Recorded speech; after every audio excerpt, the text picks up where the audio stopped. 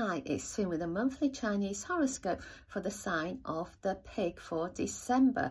Sometimes the answers are obvious, sometimes answers require a little bit more thinking, and there could be those situations which are actually quite simple, yet there's some overthinking going on.